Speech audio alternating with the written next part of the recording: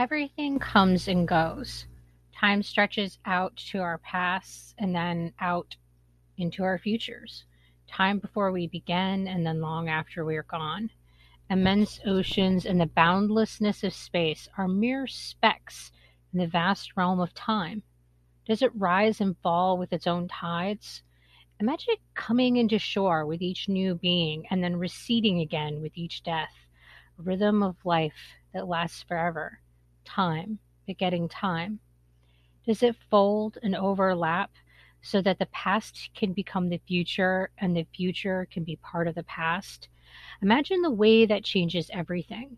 This would deepen the nature of forever to an ever greater infinity. Would each place of touching be a time that we could choose to change the flow, or would these be places in which more than one reality exists? Well, that would imply that there are an infinity of realities making all of existence stretch out forever. Imagine how many people we could be while still being the same person. Imagine in how many realities we wouldn't even come into being.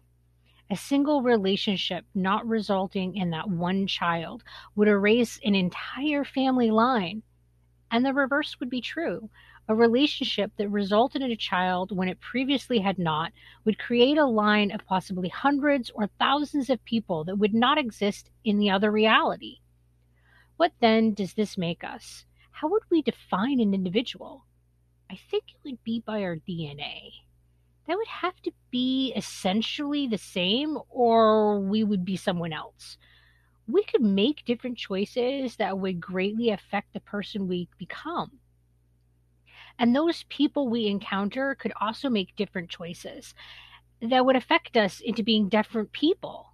Imagine the difference of a 70-year-old person who was raped at 18 versus the same 70-year-old if they hadn't been raped.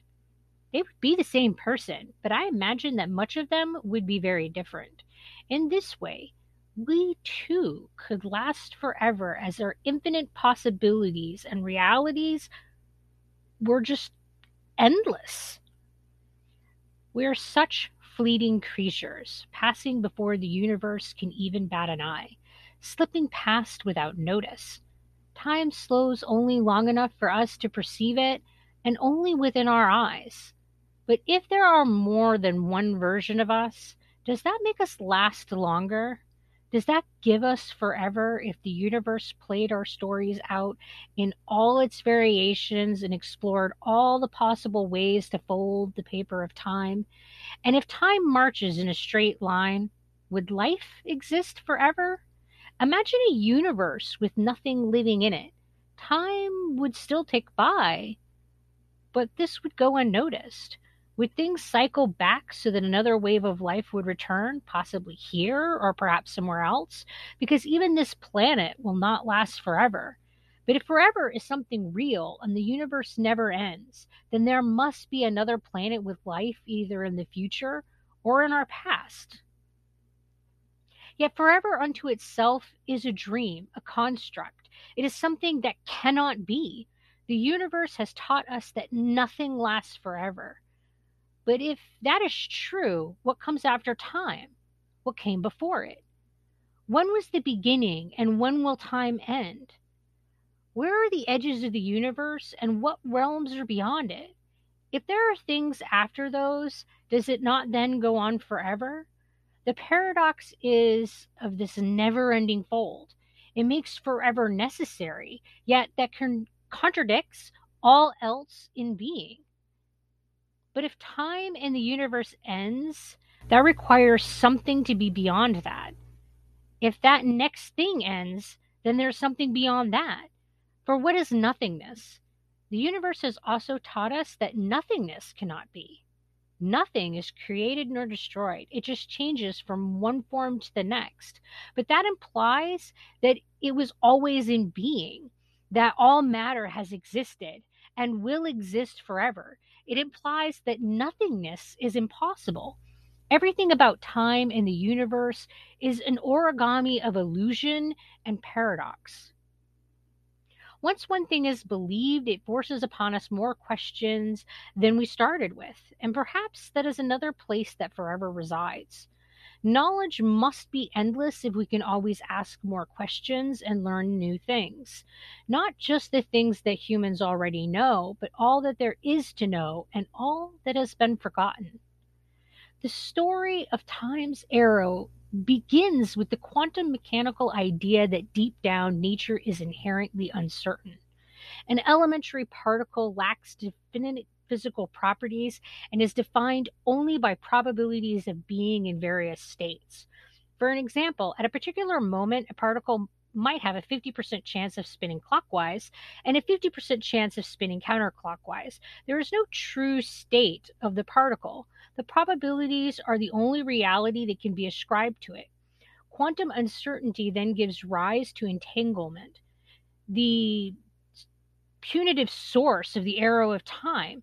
When two particles interact, they can no longer even be described by their own independently evolving probabilities called pure states. Instead, they become entangled components of a more complicated probability distribution that describes both particles together. It might dictate, for example, that a particle spins in opposite directions. The system as a whole is in a pure state, but the state of each individual particle is mixed with that of its acquaintance.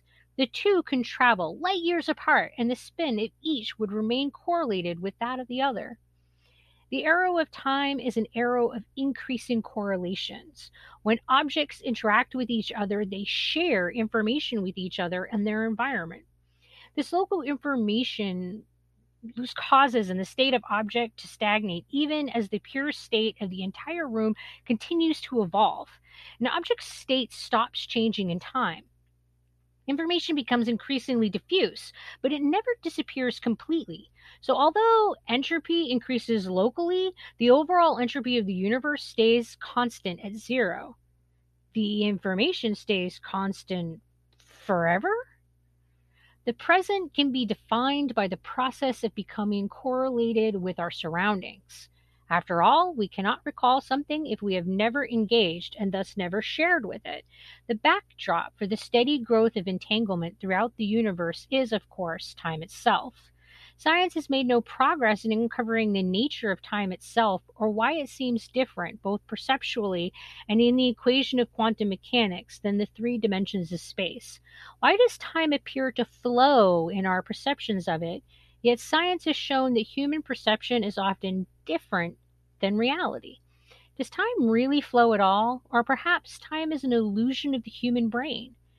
Now, that idea makes so many of our perceptions tremble. After all, we can recall the past. People have died who are no longer here. But do these perceptions of the universe dictate that time must be real? Consider this one issue upon which philosophers are deeply divided. What source of ontological differences are there among the present, the past, and the future? There are three competing theories. Presentists argue that necessarily only present objects and present experiences are real, and we conscious being recognize this in the special vividness of our present experience compared to our dim memories of the past experience and our expectations of the future experience. So the dinosaurs have slipped out of reality even though our current ideas of them have not. However, according to the growing past theory, the past and present are both real, but the future is not real because the future is indeterminate or merely potential. Dinosaurs are real, but our future death is not. The third theory is that there is no objective ontological differences among present, past, and future because the differences are merely subjective. This third theory is called eternalism. One thing that we all seem to agree upon is that time measures change. Calendars are marked out based upon change, the full moon, seasons, or the passing of a number of days. Clocks mark the passing of minutes. Passage of time would not be a relevant question if nothing changed. Humans could not exist without change. Even the actions that we take every day are actions of change.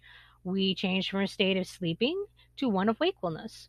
We change from being naked to being dressed. Without change, we could not act, and without action, could we say that we're even human?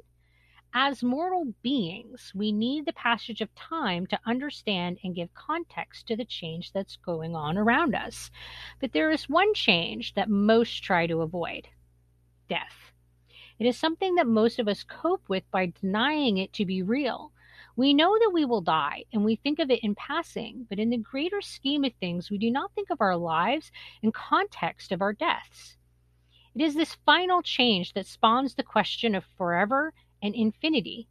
For if time does not last forever, then we too cannot. But if time does last forever, there is the possibility that we could last forever in some way within that time. Perhaps time is nothing but mortal perception and forever a mortal dream.